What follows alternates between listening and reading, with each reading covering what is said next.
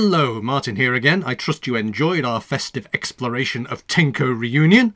Well, dear listeners, our Tenko celebration is not quite over yet, as we now have an interview with none other than Tenko's creator herself, Lavinia Warner.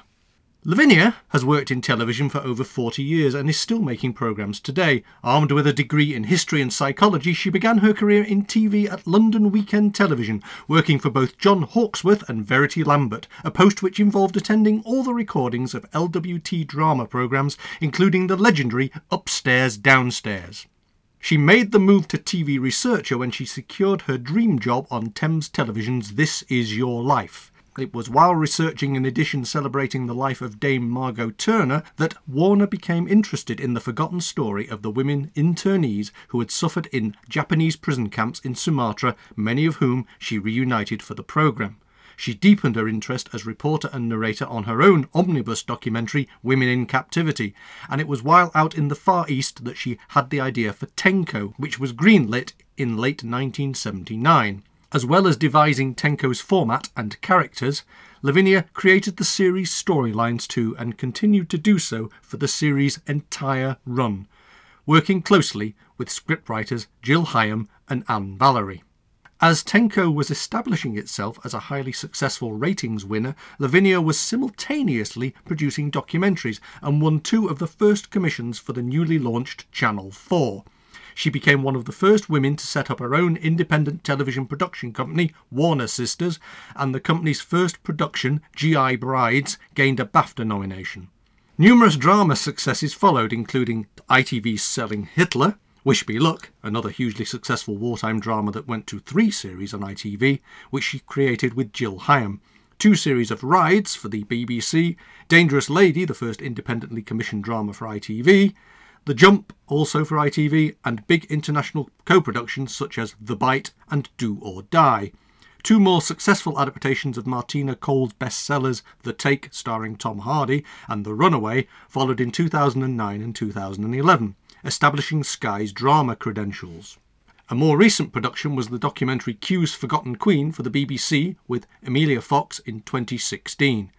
She is currently commissioned to write a novel and is also working on an updated version of her acclaimed book, Women Beyond the Wire, which tells the story of the real women who inspired her to write Tenko. Andy caught up with Lavinia last month. So I'm thrilled to be joined by Lavinia Warner, the creator of Tenko. Good morning, Lavinia. Good morning, Andy. So my first question, I guess it's quite an obvious one, is can you tell me how researching on This Is Your Life led to your fascination with the women who were interned by the Japanese? Well, as researchers, we all had various subjects. And one of mine was about Margot Turner, who had risen to a very high position in Queen Alexandra's Army Nursing Corps. But one of the main tenets of her life, one of the basic things that she'd gone through, was 4 years of imprisonment under the Japanese in World War II. And it was this aspect that I got completely embroiled with and emotionally drawn to. I actually found about 40 women who she'd been in camp with.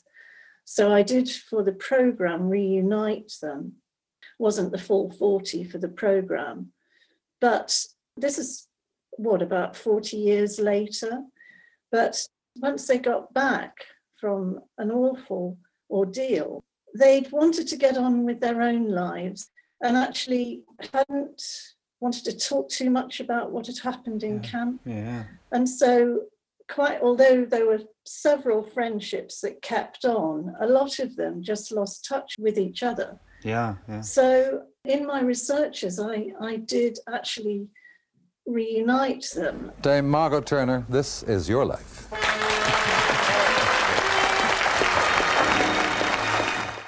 And I got very, very emotionally involved with them because I hadn't known this story at all, that there were women civilian prisoners of the Japanese, thousands of them, and we heard nothing about it. Was nothing in the history books about it. The men, when they got back, were quite rightly lauded, the military men, but these civilian women had got forgotten along the way.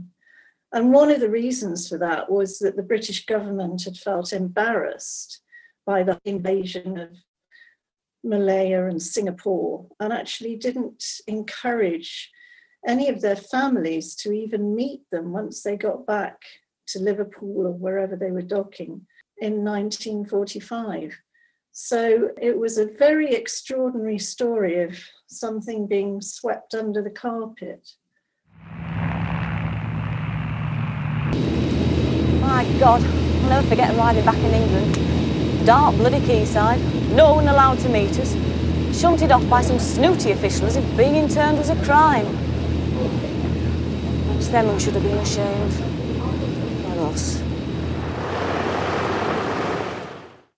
The programme went ahead, and the most emotional moment was actually at the end. One of the things that the women had kept up during all the privations was a hymn that they sang that a missionary, one of the prisoners, had made up for them to sing. They actually had sung the captives' hymn through all the privations.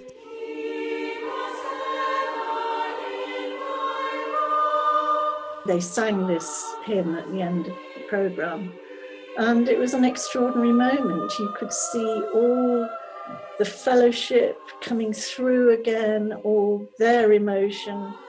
They sang it beautifully, but it was a very big moment of the programme, and indeed, actually, for the rest of my life, I have to say.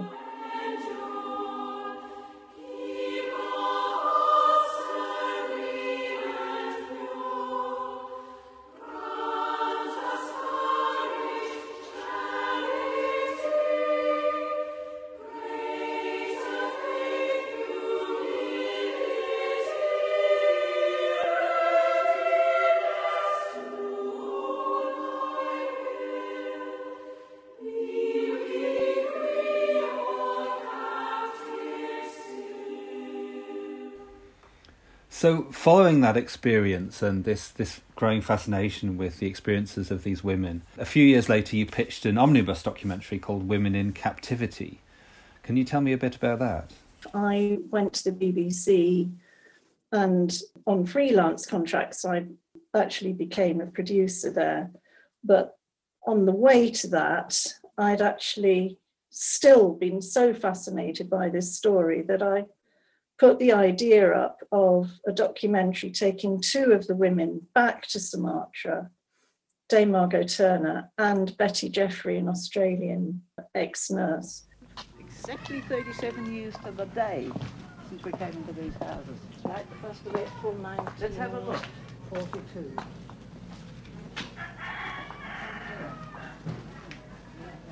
I say the food we had wasn't bad as things were. As it turned out, it was much better here in this place than it was in the other. Had a bit of dirty rice and a bit of dirty kangkong and a bit of mildewed cucumbers. They loved the cucumbers just because it was non-nourishing. But when you look back, it was the best we had. Yeah. Now this must be the bathroom, is it? Yes. And we used to stand here and just pour water over us with one of those things. That's right, the bucket. That's it. Yeah. As well as interviewing quite a lot of the other women who had been in the camp. One of the girls made up a song which we used to sing. It was a song of hate, really, rather unladylike. But as the Japs walked up and down guarding us, we very quietly started to sing. One day I killed a Jap, killed a Jap, killed a Jap. I hit him on the head with a bloody lump of lead. Blast his soul, damn his eyes, bloody hell. I made a little sketch of my home in Somerset where I lived as a child, and she used a piece of my nursing uniform, and with threads pulled out of old dresses and things like that, she copied my picture, and every little thread is pulled out of other people's dresses and pieces of cloth. It was an amazing experience for Margot and Betty. But for us as a film crew, one of the most telling moments was when we actually found the old Charitas convent and hospital still there in Palembang in Sumatra, and also about 8 nuns who had been there during the war and who had helped in the early days some of these women to get messages through to the men's camp, which was quite some way away. But as well as in the early days, as I say, being able to nurse them a bit and also send messages along. Yeah. It was just extraordinary to me that they were still there. No warning was given when the women prisoners were suddenly moved to another camp. A move was always for the worse.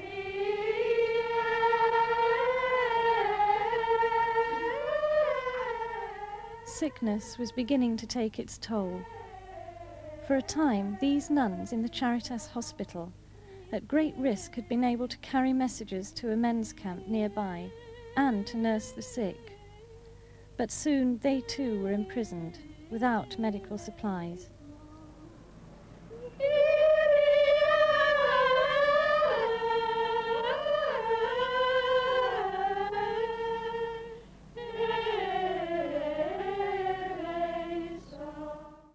That was the time, Andy, that I went back to my half-made hotel room and lay on the bed sweating and thought, I just have to get this story out to a wider audience one day than the documentary. And that really is, I suppose, when, in my head anyway, Tenko was born. Wonderful.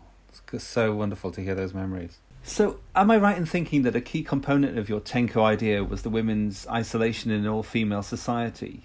And also the concept of newfound freedoms despite this incarceration? It was definitely a key component, and it became apparent. These women eventually had been evacuated from Singapore in early 1942, and they'd become shipwrecked. And this was the group of women who actually were incarcerated in 4 camps in Sumatra. They're the ones I particularly followed, but there were thousands of civilian women imprisoned in Southeast Asia by the Japanese.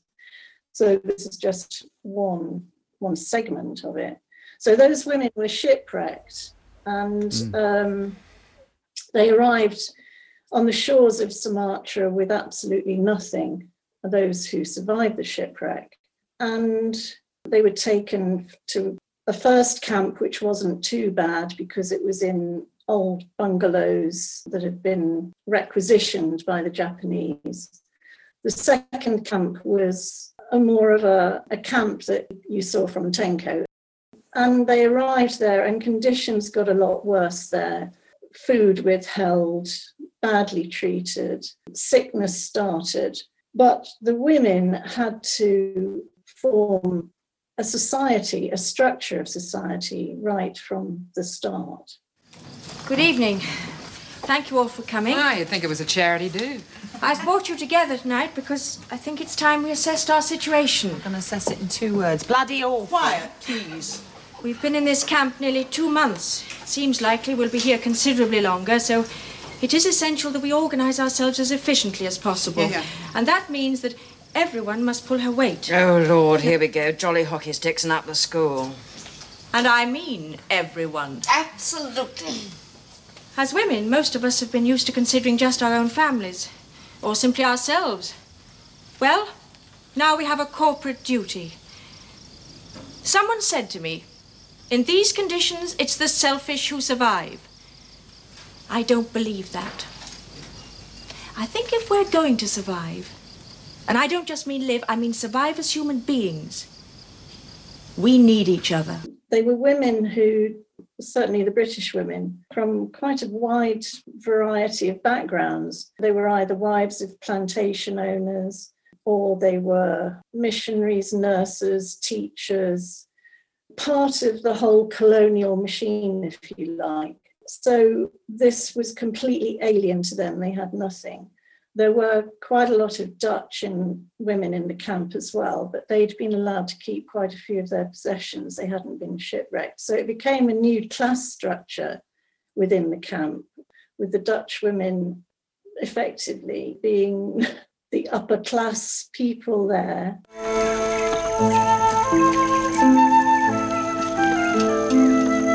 I think they're Dutch. Look at all their things. Oi! Sister Ulrika. Doctor, I had not thought to see you again. Nor are you. It is God's will. Our boats were torpedoed. But these poor women were living on the island. Oh. Their houses have been taken over. They were only allowed to bring what you see. Considerably more than we have. You can say that again. It's considerably more than we have. Bloody riches. They had to form a leader, they had to form structures, as I say, in order to, keep themselves alive. And in forming this new government and, of course, new friendships, being dependent on each other as well, they also found new freedoms. They actually hadn't had these opportunities before in life. I mean, this is in the early days when things weren't as terrible as they got. They still had some energy. When I met them, I was expecting them to hate the Japanese and what have you. But most of them had forgiven them 30, 40 years later anyway. And most of them said that it was a really awful experience, turned out to be as well one of the best experiences of their lives, because they learnt how to be independent in thought, and in deeds they realised their potential, basically.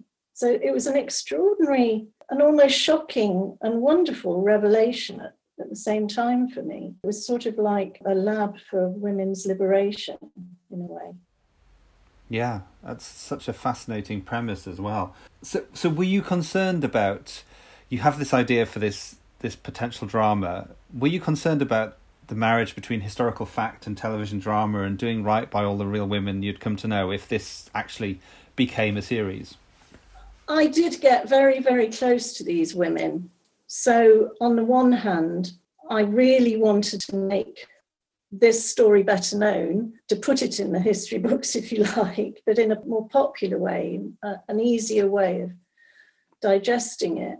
But I didn't, because I knew that they were quite private women. They'd kept, it wasn't a secret, but they'd kept all these stories to themselves for 30, 40 years. So I actually didn't want to trespass onto their privacy. I'd researched all the camps in Southeast Asia and I'd done quite a lot of reading. So the characters were a coming together of different aspects of different things that I'd read, different people.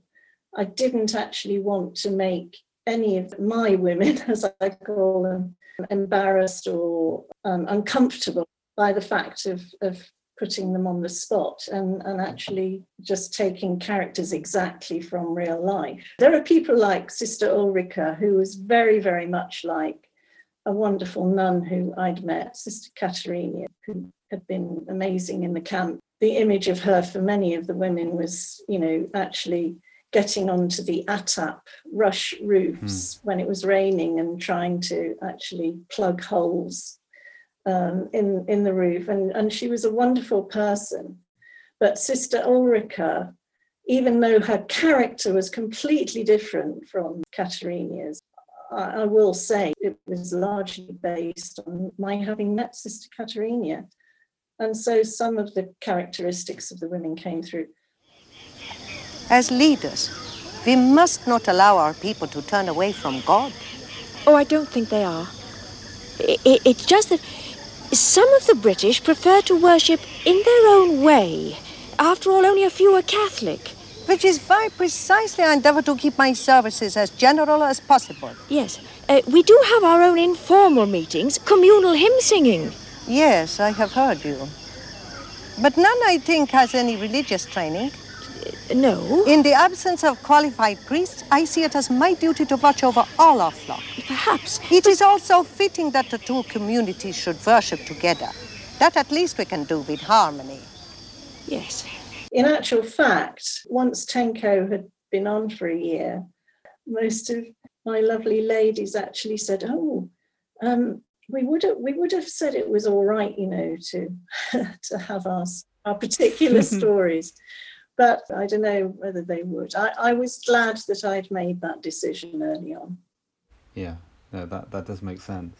I remember you. I was getting excited when I was reading more about the historical background back in the day, and I was saying, "Oh, and that's Rose, and that's Blanche, or whatever," and you were like, "No, they're composite characters, Andy. They're different elements." You were so wanting to pigeonhole each I know. It's terrible for it, and you were rightly told me off. But let me tell you, if I hadn't met those real women, because they were emotionally in my head, I couldn't have created that series. So that's the truth. Yeah. So, in time, you produced a treatment for the series with a detailed description of the opening instalments, the life in camp in a lot of detail, the running characters and storylines, and much of it made it to the first series as you intended, ultimately. But how confident were you at the time that it would be picked up in the right way and that a series would do justice to your firm vision? I had the passion of youth, let's put it that way, the passion of my own convictions. I did feel it could be really successful. Otherwise, I wouldn't have gone on with it. There were, however, a few hurdles along the way. The first hurdle, or not a hurdle, but what got into my head as well, was I was invited to the BBC Christmas party before the series went on, but we were script writing and we were developing it. And I did hear a woman actually say, I was very excited to be at the party. There were all my idols around. And I did hear a woman say, "Oh, they're not going to do that awful Tenko thing, are they?" and I thought, and it was sort of the first negative I'd heard, really. And I thought, well, we're going to show you. You put the fire in my belly, let's say that. And then Ken Riddington, who, a brilliant drama producer, he'd done To Serve Them All Our Days and lots of very well-known, very good series before that. He was asked to produce the series and he was not wanting to do it. He was being presented with a vast regiment of women, and there were really hardly any, if any, ensemble women's drama, TV drama going on in those days.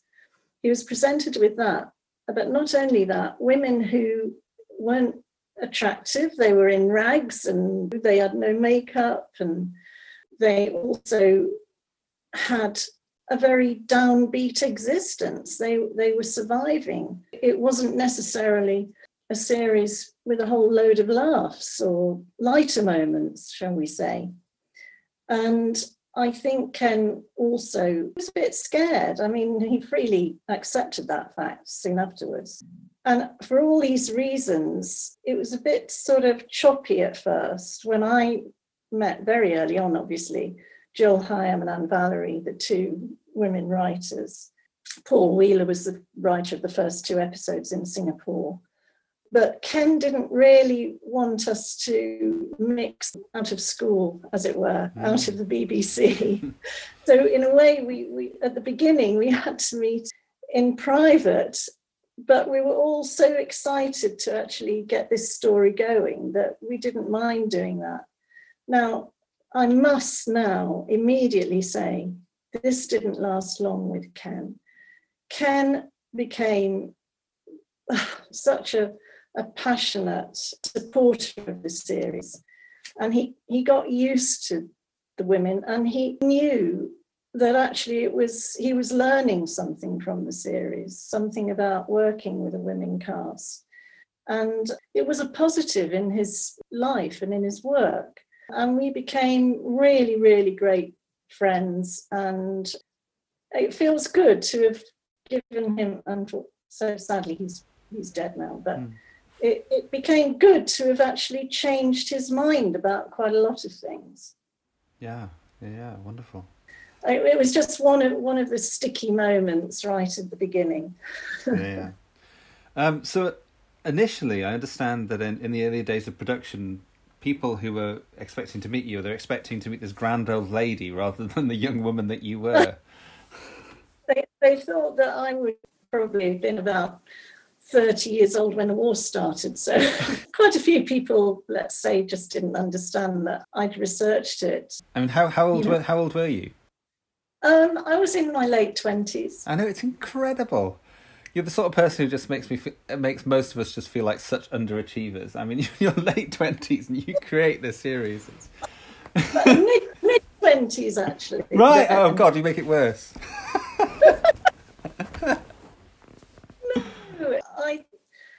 I don't know, like I say, I had passion in my belly for it.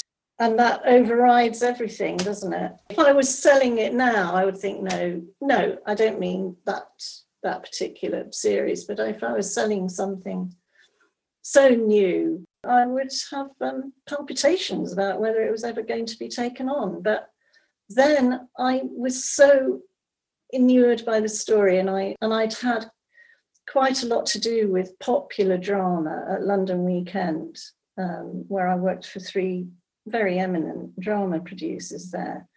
So I sort of had the experience of drama. Documentary was my first love. I also loved the intricacies of the historical facts. But I just knew that because I think I felt confident about my own intuition about things. Yeah. So I felt, we can make a big audience for this. In view of the increasing number of sick, Dr. Mason thinks it advisable that we separate them from the rest of the women. I agree. You have permission to change huts, so all sick women together. Well, we did think that might lead to further trouble, constant upheaval.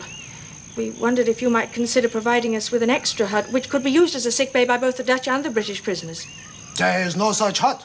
All huts in use. Aren't there any outside the compound? Prisoners not allowed outside camp except in working parties. No, but surely if people are These sick... are orders from high command. I, too, must obey my superiors, Mrs. Jefferson. So you've already briefly mentioned Jill Hyam and Anne Valerie. Can you tell me a bit more about Tenko's 2 scriptwriters who worked from your storylines? I was very lucky to have had 2 people who absolutely loved the subject matter as much as I did, and also wanted to keep it as historically accurate as well, but also to expand those characters that I had formed, yes, but they needed sort of expanding for each script. I was so lucky they both were psychologically so much in tune with the story and the characters. And one creates something, but you still need somebody to go on with the vision and expand the vision. So in those 2 writers, and Jill particularly became a good friend of mine, and we worked on subsequent things more later, but we were in tune and they were brilliant. So when I'm watching Tenko, I can always tell the difference between a Jill and a Nan script. They write in a slightly different way, a slightly different aesthetic maybe. Can you tell me about your perspective on that? Well, they brought 2 sides of the coin to the whole piece, I feel. Anne was more of an exuberant writer in many ways, and Jill was more subtle. I mean, they both said this of each other, and that's why they got on so well. Anne liked different characters to Jill, and she often felt she could explore various sides to their personalities. Well, I'll give you an example. Jill enjoyed writing Marion, Anne Bell's character. And Marion, she was a much more reserved character in the beginning than a lot of the other women in the camp. But she went on, she had a steel in her makeup because she went on to be the women's leader of the camp. Jill actually was wonderful at making that journey for Marion happen.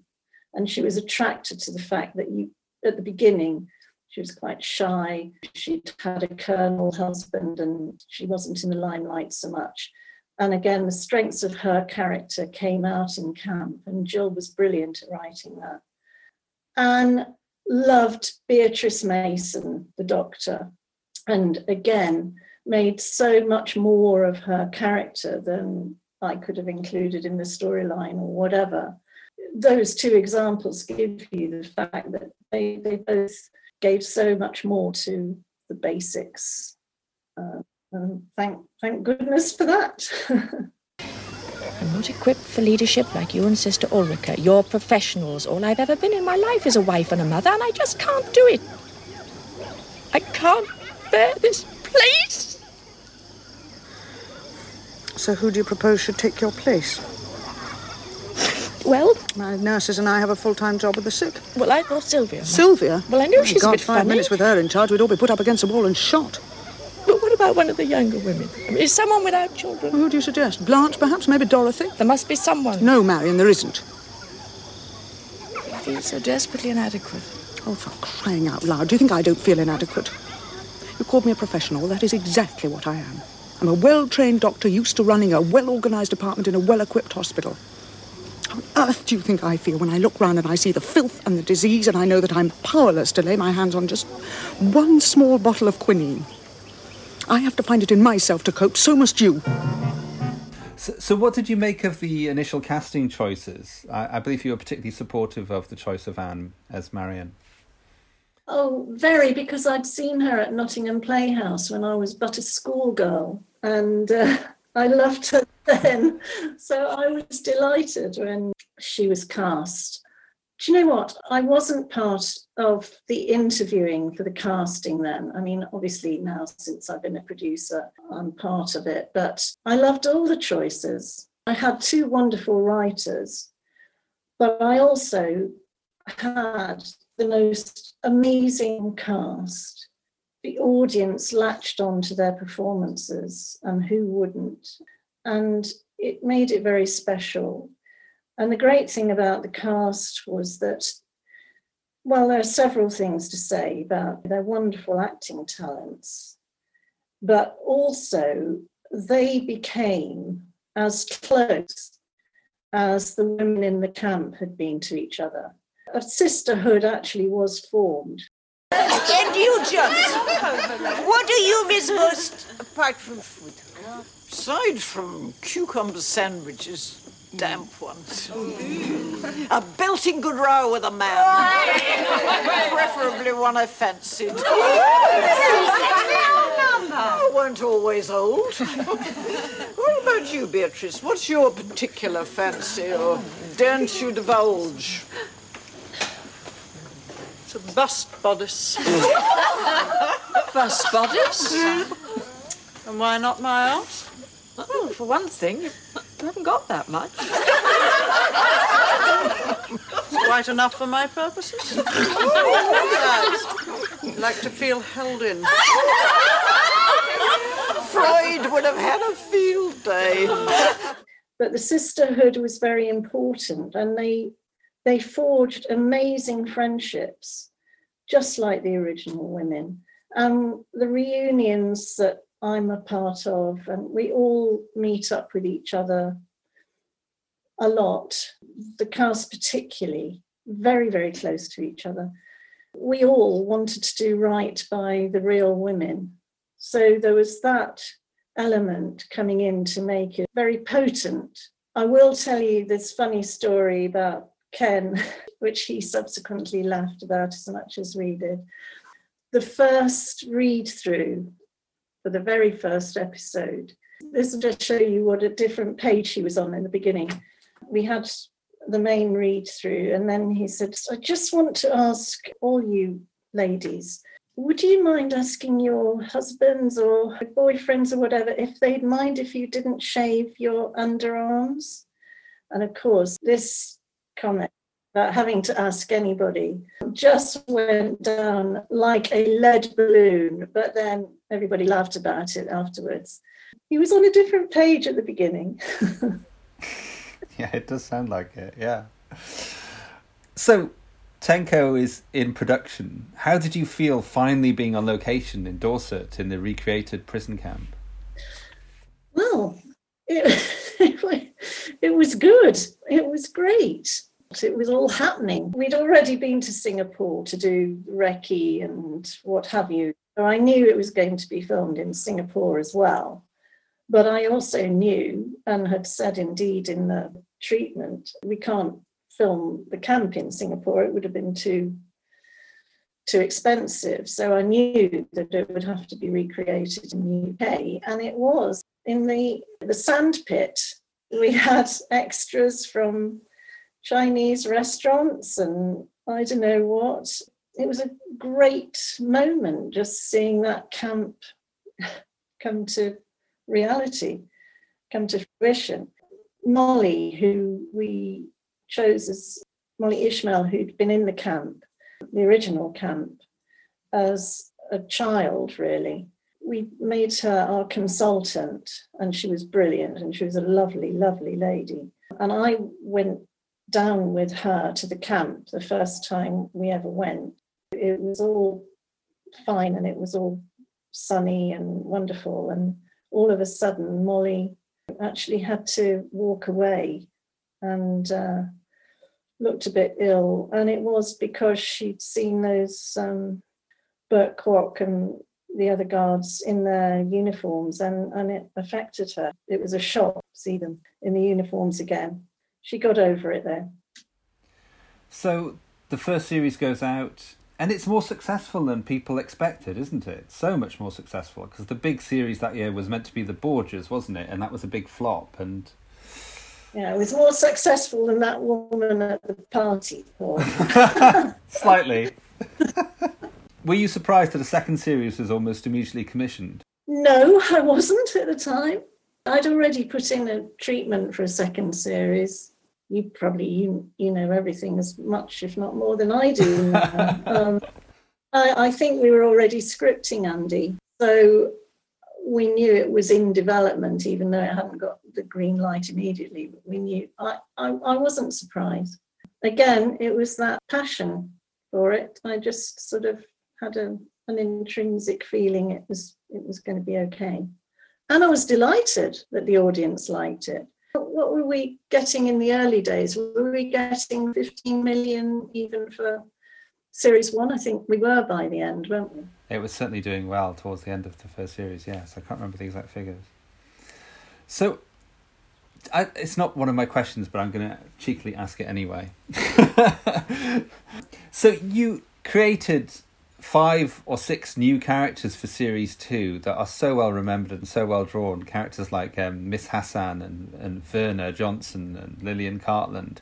Where do such characters come from, so seemingly fully formed? They had come from my research into all those Southeast Asian camps. I'm emotional and I'm idealistic about the women I met in the camp, and why wouldn't I be? But there were elements in the camp who were disruptive. I think the reason Tenko worked in the end was it was a very diverse population, and there was manipulation, and I think we dealt with the whole gamut of characteristics in that camp, and it was a microcosm of society. That's why it really intrigued me to make it into a popular, in inverted commas, series, because everybody, I hoped, would identify with the characteristics of a diverse society. And it was a rich ground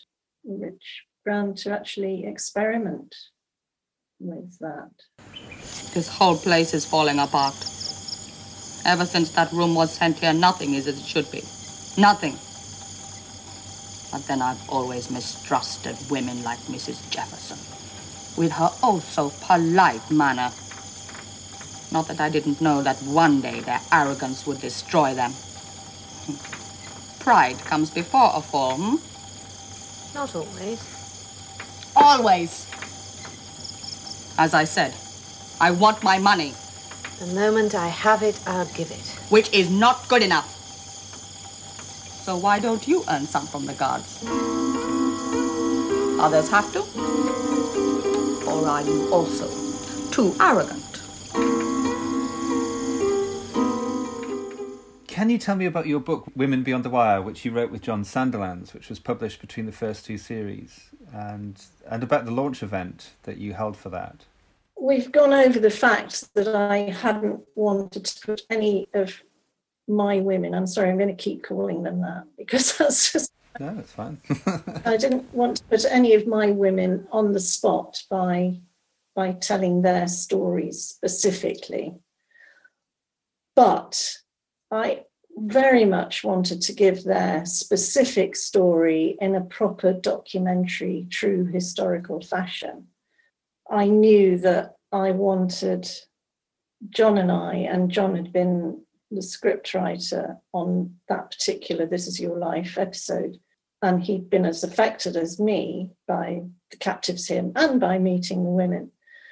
So I wanted us to actually tell the true story of this particular Sumatran camp, or the 4 camps in Sumatra.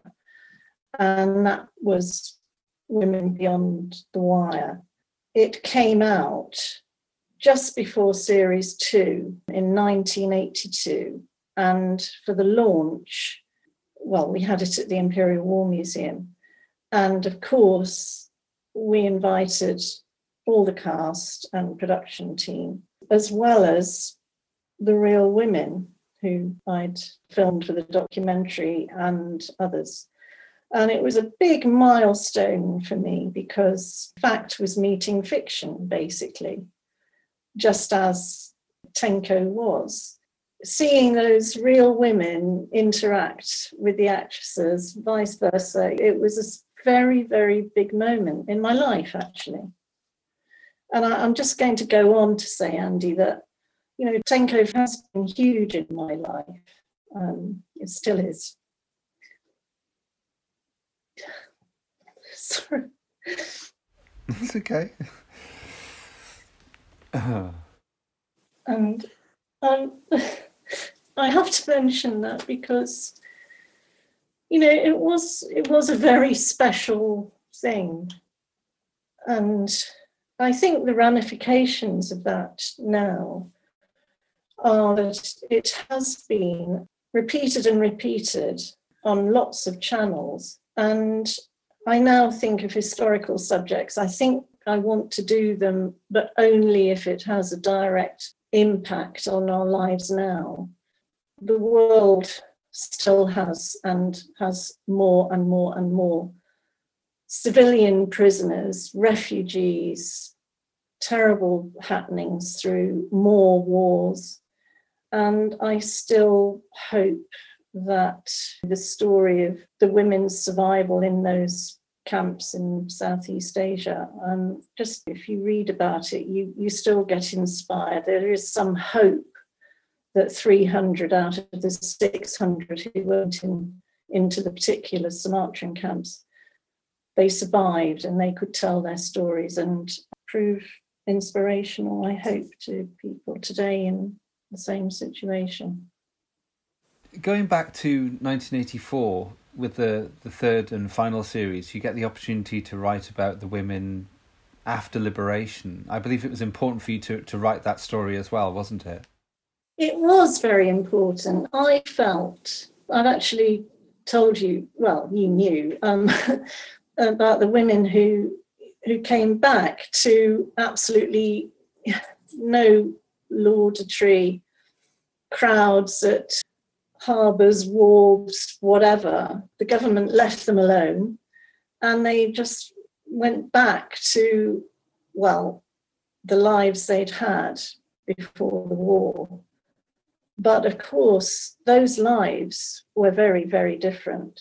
And I've always felt, having talked to them in depth, that their stories of how they had to reconnect with husbands, children, what we call real life, and life very changed post-war, and not saying a word about what they'd been through, just trying to readapt, was very, very, very tough for them. And I would have liked to have told a lot more about that particular story post-war. I remember you showing me the planning documents for series 4 and 5, and I was just so excited to see these. And you even had this idea for single plays for each character back when they'd gone back home. Did you like that idea? I did very much. Oh, but it was sort of painful to read as well, though, because you want them to exist. Yeah, and I also remember, because I'm a hoarder, as you know, I hadn't brought those things out for you to see for quite a while. And then when I did, you couldn't believe it. I couldn't. I was just like... I got plans for series 4 and 5 up there in the attic. Yeah. I did think it was a shame, but I also, when I was submitting these ideas, said, there are a number of ways you can do this. And one of the ideas was to do even a one-off reunion. And actually, that's what the powers that be chose in the end. Of course, the idea of a 5-year reunion isn't mine. It was Kate's suggestion originally. Do you remember that last picnic we all had together on the beach? Well, we thought we would have the actual reunion dinner on October the 20th. And we're hoping to get as many of the old crowd as possible. And I've never been too perturbed by the fact that it was fate that Tenko finished then. I don't think it's done any harm to the original series. And sometimes things can go on for too long and they get watered down, and it doesn't always pay to have series that go on and on and on. I do have regrets that the time post-war wasn't covered, but hey, I covered it in a documentary. So it must be terrifically hard to say goodbye to it, even though obviously it had been super successful and it had critically acclaimed. But it was hard to say goodbye, yeah? Part of me sort of accepted it, really, because it could have gone wrong. I was busy becoming an independent producer at that point, 84, 85. So I did have another life of documentary and being an independent producer. I mean, there was one really odd awards ceremony. It was 2 series in, but Tenko really got recognised for all the... Yeah, the BAFTA nomination for Best Drama Serial that was the 85 ceremony for the 84 series, yeah. Yeah. And at the same time, I had 2 documentaries into that same BAFTA Awards ceremony for Channel 4. So I was on a different table, which I was sort of hosting. The Tenko table, I can't remember geographically where it was, but I kept sort of bouncing between the 2 tables. And that was my life then, because Channel 4 was very exciting for me, and it was very exciting to form a company in 84. I think 83 I did. As a sort of an answer to your question, other things were going on, and Tenko still had that wonderful feeling of what it had done for me, and hopefully helped other people as well. You were a 9-year-old boy when you watched Tenko. The first time, yeah. The wonderful thing is that you brought your wonderful enthusiasm for it to doing your book. And I've since met a lot of people who were children, let's say, watching it with their mums and their dads too, and saying how important it had been in their viewing life. So thank you for your obsession with it, and thank you for the book. It's okay. I had to write it. It's one of those things, you feel compelled to do. I had to do it. Like me and Tenko. Yes, yeah. So what place does Tenko hold in your heart now? It's obviously still very important to you. Yeah, very important. I've just shown how much it's yes. Snivelling wreck. I mean, having said that, I don't like, you do know this about me, I don't like going back on things too much. I know what a place in my heart and in my career it holds. But I'd still rather think about now or the future, the telly, and look how much has happened. It's been incredibly important for me and gave me a confidence to hopefully try new things as well, more new things and what have you. So I find it a bit difficult to talk about myself just in an interview situation like this, but it's part of my heart. The women, the original women, the cast, the production team, everyone and writers, everyone to do with Tenko. It's like a constant in my life, which is completely important to me. And now I see how lucky it was that it was such a success as well, because it was a different animal. Have you got a favourite souvenir, anything, a keepsake from your Tenko days at all? Oh, I've got several. I'm looking now at a poster for Tenko and also the original artwork, which actually was very simple, just a sunset from the Japanese flag and barbed wire across it and a palm leaf coming down it. It was as simple as that, and yet it was very arresting. And I have the original. I also have original T-shirts, of which you have one. Yes. I didn't steal it, listeners. I was gifted it. I'm still a hoarder, so of course I've kept all the letters from audience, cast, everybody to do. I've kept everything, so they're all my mementos. And just the fact that we keep seeing it. It was a breakthrough series, they say, and people want to keep seeing it, so I'm very delighted about that. So can you tell me about your plans to revise and update Women Beyond the Wire, which is something that is a current project for you? Yeah, it is a current project.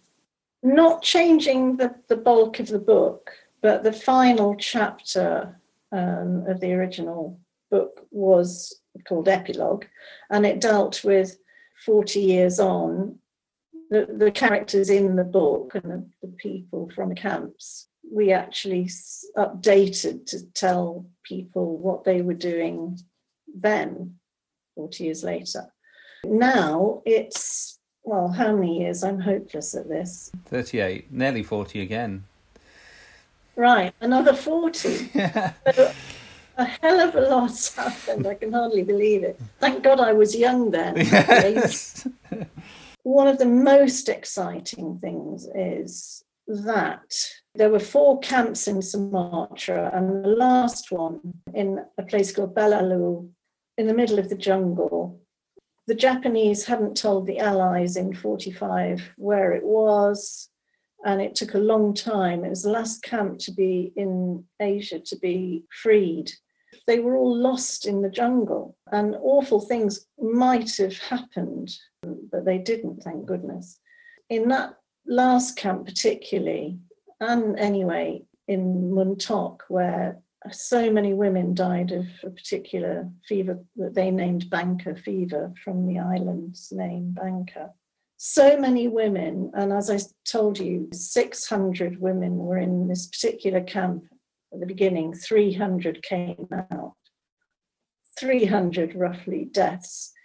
And a lot of those women didn't have proper graves. So they were buried in the jungle or lost after the war, when the governments didn't pay enough attention to mark where mass graves were or whatever. Anyway, through people like Margie Caldicott, who is Sheila Brown's daughter. Sheila Brown was a young girl in camp. Through Sheila and subsequently through Margie, they've been trying to trace where the graves should be, where the memorials should be, and helped in this since about 2010 by this wonderful lady, Judy Balcom, in Australia. And the sum total of what they've done together is now they've got a memorial for what were the lost graves in Banker Island, Muntok, and in Palembang. There's a peace museum now. There's a walk of humanity every year. The Indonesian government have put a lot of money into it. On the site of where unknown graves were, there's now an Indonesian school. All these and many more amazing things have happened. So obviously I wanted to put all that down. Yeah. And it's very exciting. And we've also had a concert here. Nora Chambers in the camp in the earlier days when people weren't dying off because of malnutrition and disease. She and a wonderful missionary called Margaret Driver, Nora Chambers and Margaret Driver, formed this vocal orchestra to keep people's spirits up. A vocal orchestra which depended on people's voices for violins and other musical instruments. And she actually wrote down, she'd been to the Royal College of Music, she wrote down the scores for Handel, Beethoven, Ravel, and this beautiful music was hummed in the camp and lifted everybody's spirits. Now, it hadn't been performed since in the UK until 2013, when we did a concert in Chichester, a church in Chichester. And I actually filmed for archive use this concert. Steph Cole and Louise Jameson and Ronnie Roberts came to help us. Ronnie directed the choir and final analysis, and Lou and Steph actually did the commentary. I'd done the script. We had a wonderful audience, and it was the first time the vocal orchestra the music had been heard and performed by the Chichester Choir, and it was wonderful. And again, a sort of milestone, really. So I wanted to write about that and what music does to the spirits. So there's lots to put into this new chapter or chapters. Yeah. Fantastic. So we'll look out for that, published at some point soon, I hope. By 2022. Okay, cool. Wonderful. When I hope we're going to have another concert. Ah, wow. Thank you so much for going back to Tenko today. It's been so rewarding to hear your memories and to hear about your passion for the series and yeah, to hear that you're still emotionally invested in it and it's important to you. I'm sure our listeners will appreciate the time you've given. Well, thank you, Andy. As I say, you've been brilliant, that you have done so much with your book and with your kindness to us all. So thank you.